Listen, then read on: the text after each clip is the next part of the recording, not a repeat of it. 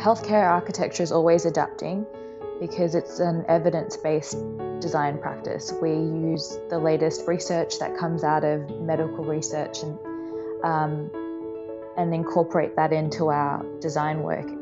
So I'm sure that as we have more research on COVID-19 and infection control practices that are working, we'll be able to then put that into practice.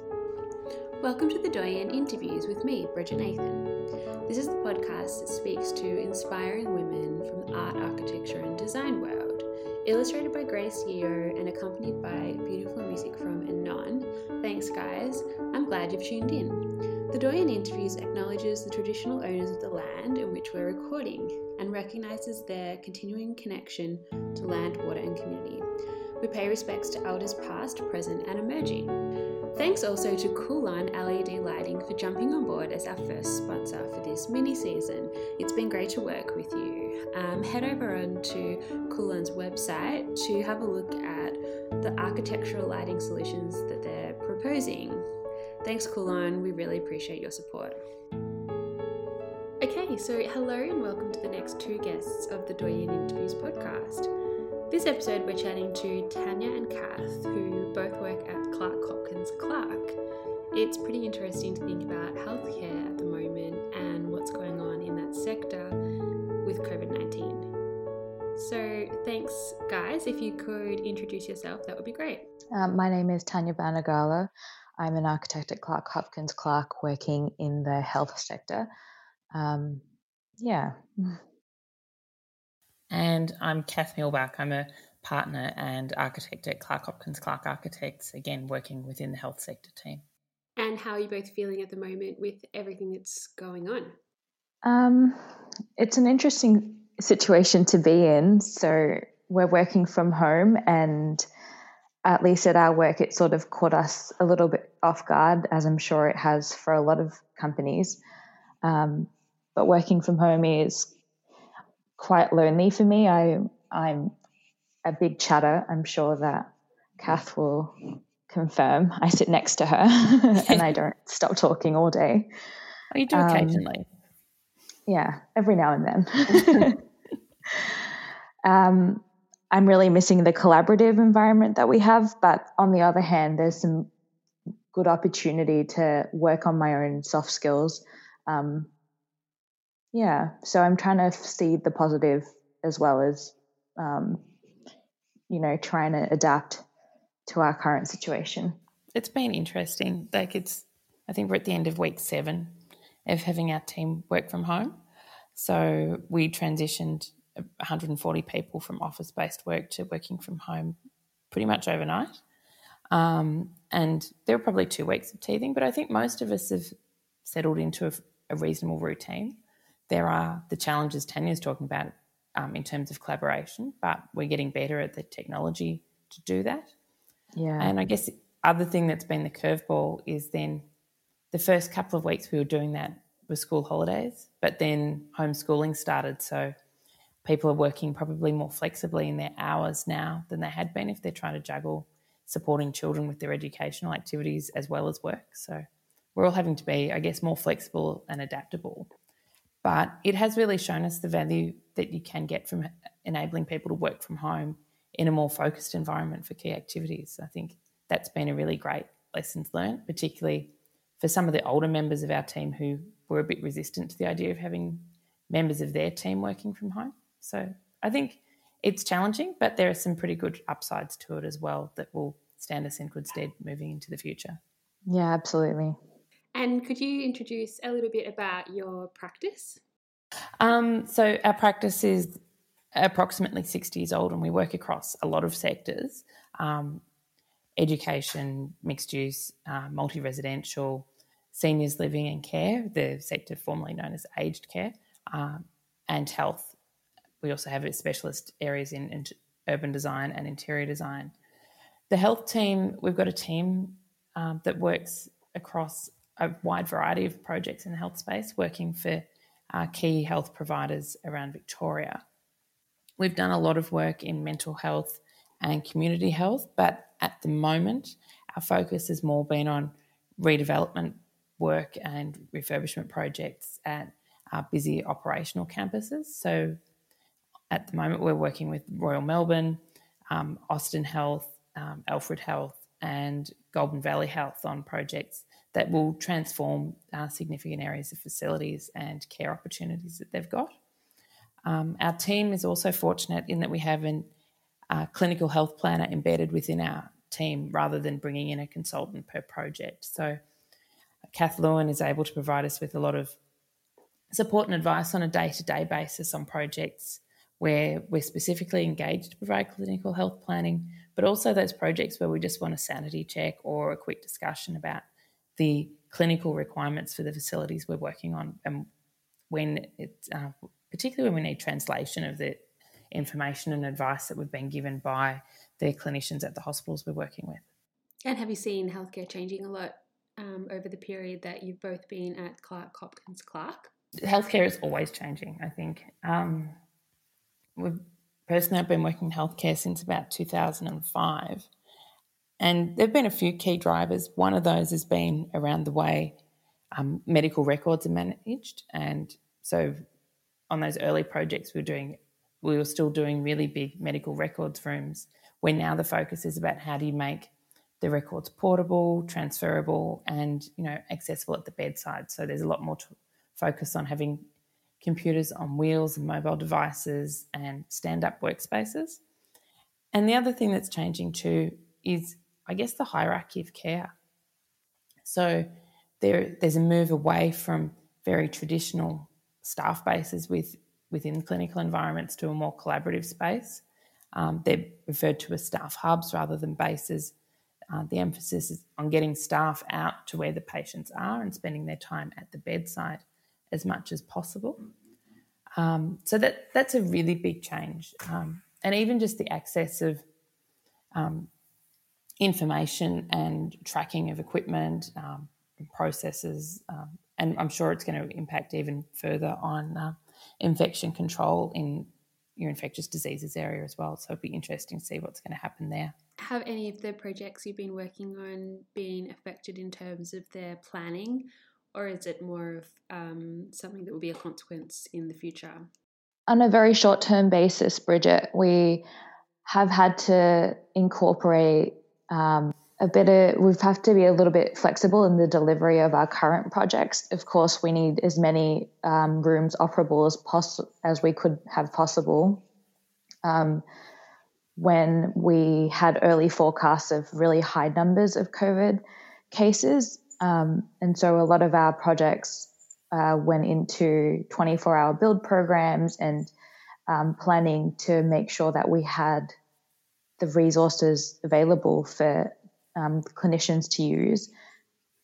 Now that we're kind of on the tail end of the curve, we're probably going to start having discussions about how we can make sure that there's better infection control.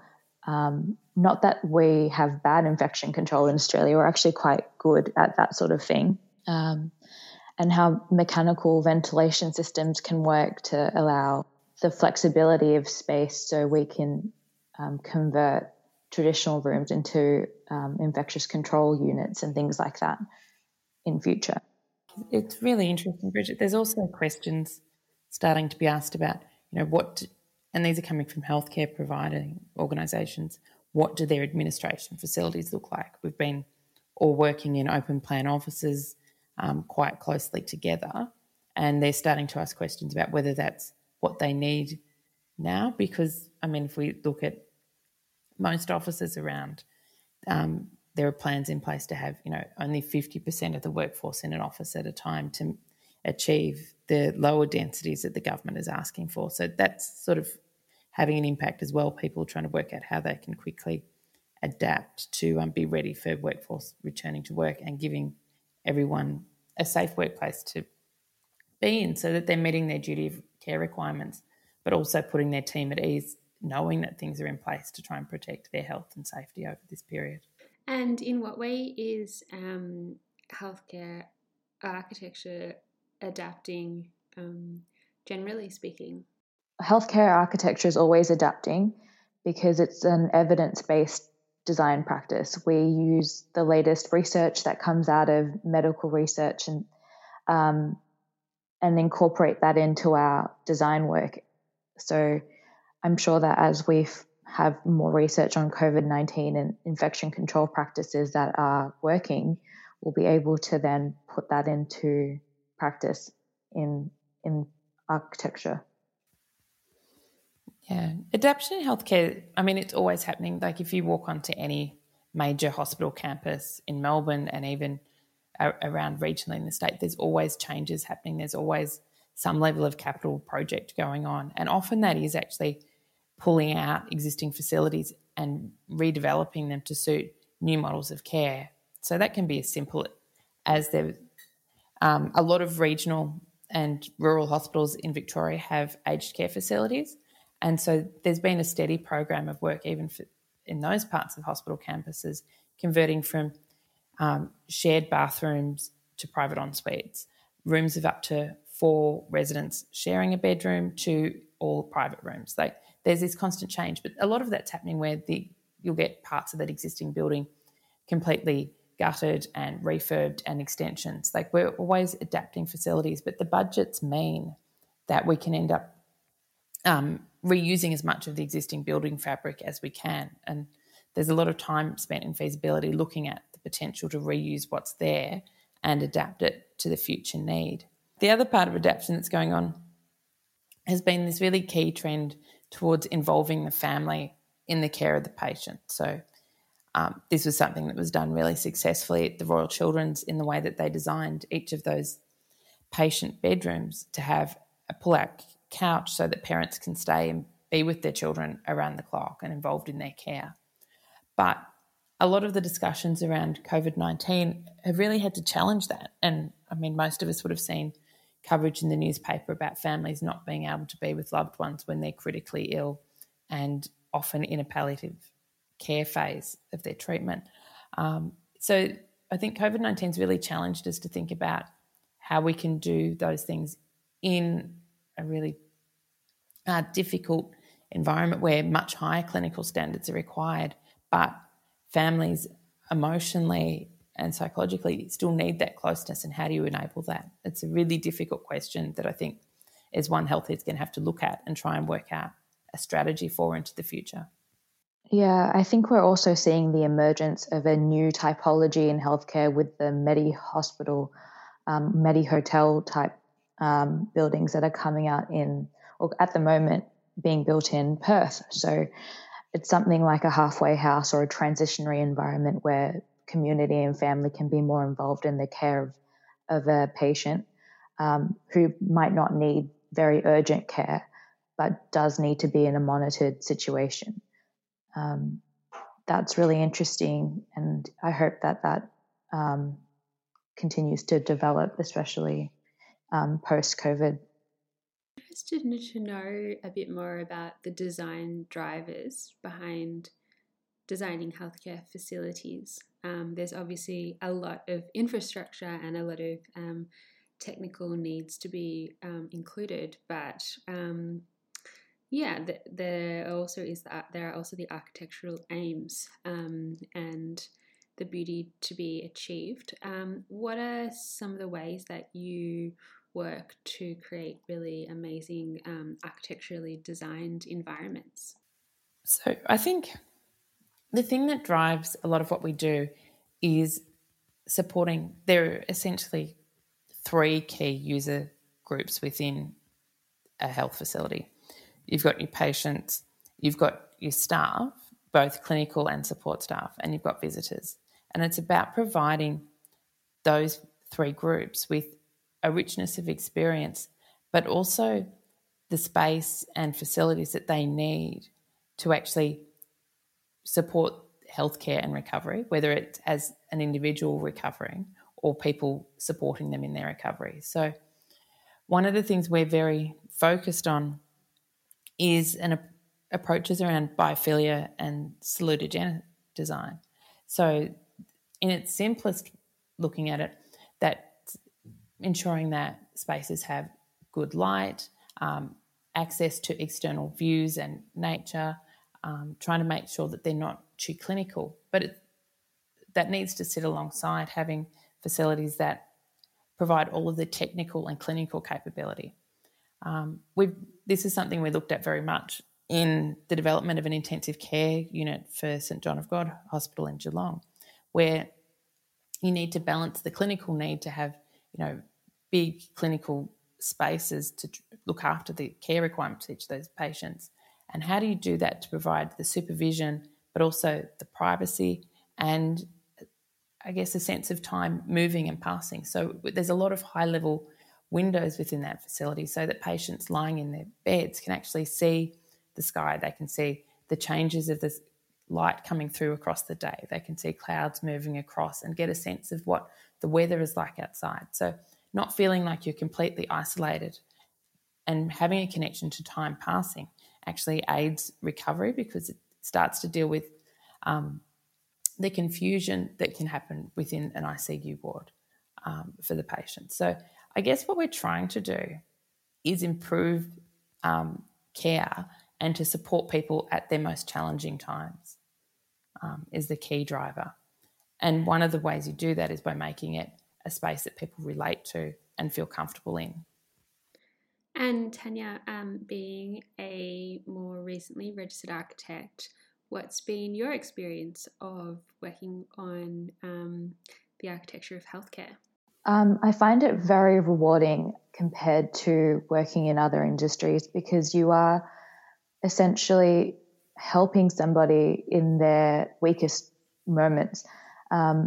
A lot of what we do when we think about the patient as user, so not only are we designing a workplace, and it is a workplace, people forget that, but when we think about the patient, we're trying to provide them with some level of psychological control. So, even giving somebody something like a light switch that's easily accessible, or remote controls that can give people the illusion of control at a time when they feel very out of control. I find a lot of what we're doing is thinking about, you really have to think about what the patient is going through. And that's quite difficult for somebody who hasn't got a clinical background. Myself, like, we're architects, and that's why it's so important for us to have a clinician on our team, or a clinical health planner, who's able to really describe the experiences people are having when they're in our spaces. I think it makes our work so much richer that we have that background. And how did you both get into this type of design? We were actually talking about this earlier this week. Yeah. We had a review. My mum was diagnosed with cancer when I was doing my bachelor's degree, and it was quite jarring, actually. I would be in class all day and be learning about these incredible spaces and how good design can improve people's lives and improve patient recovery times and things like that. But then in the evenings, going to visit my mum in hospital, the space that we were in was the complete opposite of what I had been taught about. So that's how I kind of fell into it. It was very, very personal for me. And look, for me, it was a similar sort of experience, but except that I came to healthcare design via aged care and seniors living design, which was, again, inspired by family experience, that both my grandmothers were in aged care facilities, a very varied experience, but just seeing the spaces they were in, and this was at a time where you'd have shared rooms with a curtain, so it was halfway between an aged care facility and a hospital environment, and just wanting to, I guess, try and make a difference to people, whether it's the resident or the patient or the staff working in those challenging environments and the families visiting them, was sort of how I got there. And working in aged care residential facilities sort of led me into residential mental health, and here I am now in healthcare. So it's been sort of an evolution of direction, I guess. But all with a similar purpose, in that you're trying to help people. Yeah. Yeah. But I guess if you'd asked me at university whether I would have been working on hospitals, I would have said no. There was not Yeah, me too. What are your thoughts for the future? Is it, do you think you'll stay in this type of building design? Yes, because I find it so challenging, and that's, I guess, part of the reward is that it's such a fine balance trying to address infection control, OH&S, clinical purposes, but then also trying to make an environment that is not clinical or doesn't seem clinical and jarring to a patient. It's a huge challenge. And then also coordinating with a multidisciplinary team, and often with health facilities, the architect is the lead consultant, but we really have to take into account mechanical systems and that sort of thing, and clinical perspectives. It's much more collaborative, I feel, than work I've done in the past. I definitely would stay in healthcare into the future. I enjoy the challenge of healthcare. As Tanya said, there's so many parts to bring together, but it's sort of, in some ways, like one of the best challenges, because you get to be really technically focused and detail focused, but then also think about the bigger picture in a design sense as well when you come to the outside of the building. And I guess we're seeing that more and more in healthcare facilities, about that civic presence or that community space that healthcare is becoming with, community health centres and the proposals for community hospitals. I think there's so much in these projects. There's such a richness of challenge and ideas to bring together in them. I think it's a great challenge and something I really want to be a part of. Is there a project or an example that you could share that you've been working on together? We're working on the refurbishment, redevelopment of Shepparton Hospital for Goulburn Valley Health and Department of Health. And so we're doing the second stage of works there. So we're working in a whole range of areas of the hospital, including upgrades to existing theatres and theatre support areas for staff. We're doing the day of surgery or day surgery facilities. We're doing works in the maternity area, creating a new special care nursery for them. We've got new CSSD, so sterilisation for all of the surgical facilities.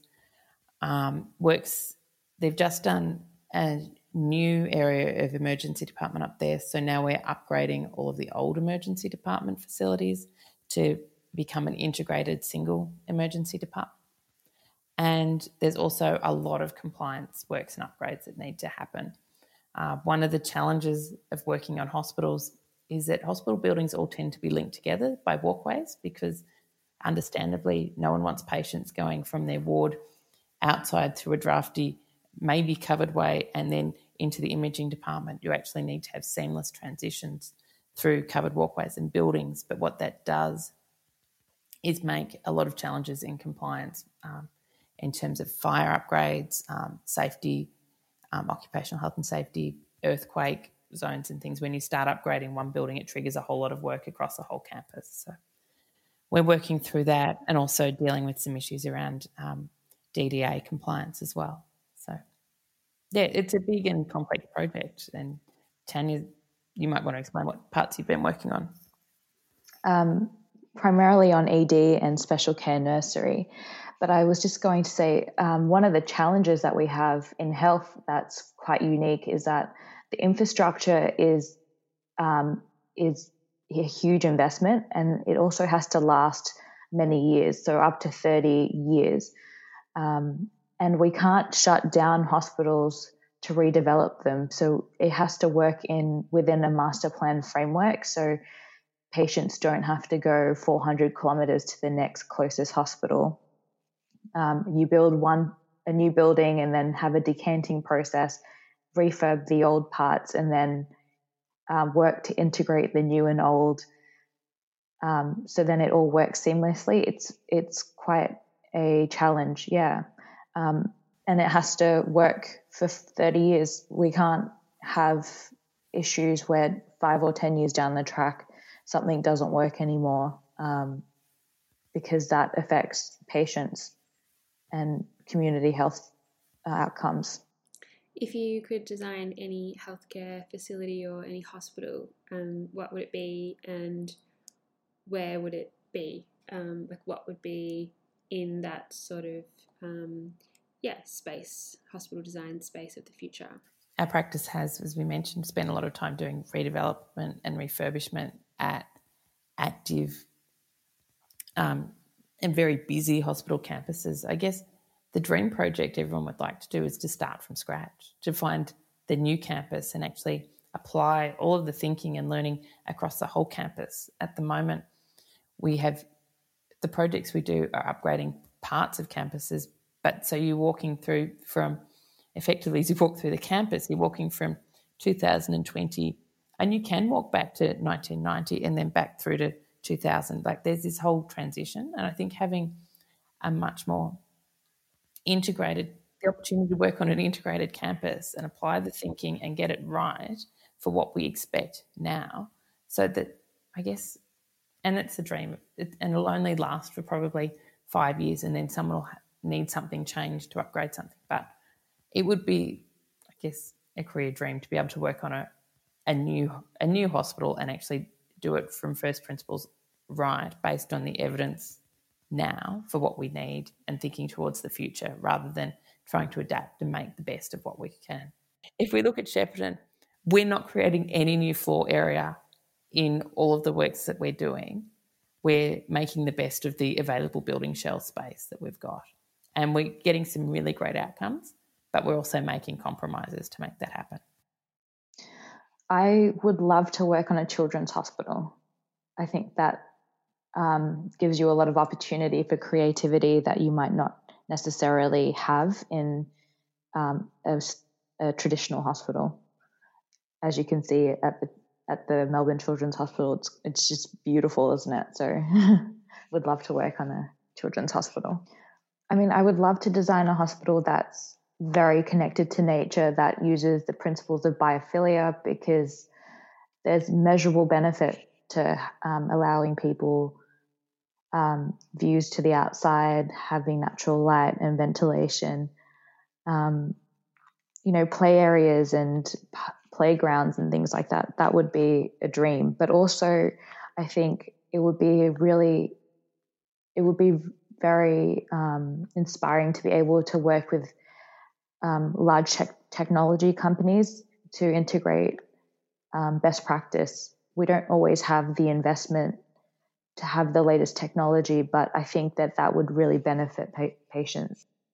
And from my perspective, I'd really like to see, again, the biophilia that Tanya's talking about, but also really working with representatives of patients and patient families. There's been an increasing move towards that over recent years, so that a lot of major hospitals have consumer advocates involved in the development process. But I feel like we've still got work to do in that space. The way families are included and supported in that, in the care journey of a loved one, I think is really important. And I would like to see it holistically developed with clinicians and consumers working side by side to achieve that. Oftentimes it's two separate conversations, and the architect is sort of trying to synthesize the ideas into one solution and then taking them back to one and then the other, where I'd really like to see a consultation and design process that involves both groups working together with the architect and design team to make that happen. Because often it's the little small changes that would make a big difference, but without actually talking them through together, it's harder to achieve. And I think, as mentioned, the couch options at the Royal Children's and Children's Hospitals generally are fantastic, but there's a whole lot more that could happen, I think, to support families better through really trying times. And I think following on from Cath, we have such a diversity of families in Australia, and being able to provide support to non-traditional families, My family is Sri Lankan, and we have a really big extended family who will visit. And that's really important for people's recovery, is to have that support from their family. So, designing spaces that allow for that sort of interaction. And did you have any thoughts or any advice for people who are just starting out in the industry? I think when I left uni, I had a really clear idea of what I thought I wanted to do. But I think you should be open to as many different experiences as you can, because you don't know yet what you will fall in love with or become very passionate about. So say yes to every opportunity. If someone asks you to do a project that might not seem very fun, you might actually develop a real keen interest in that in the future.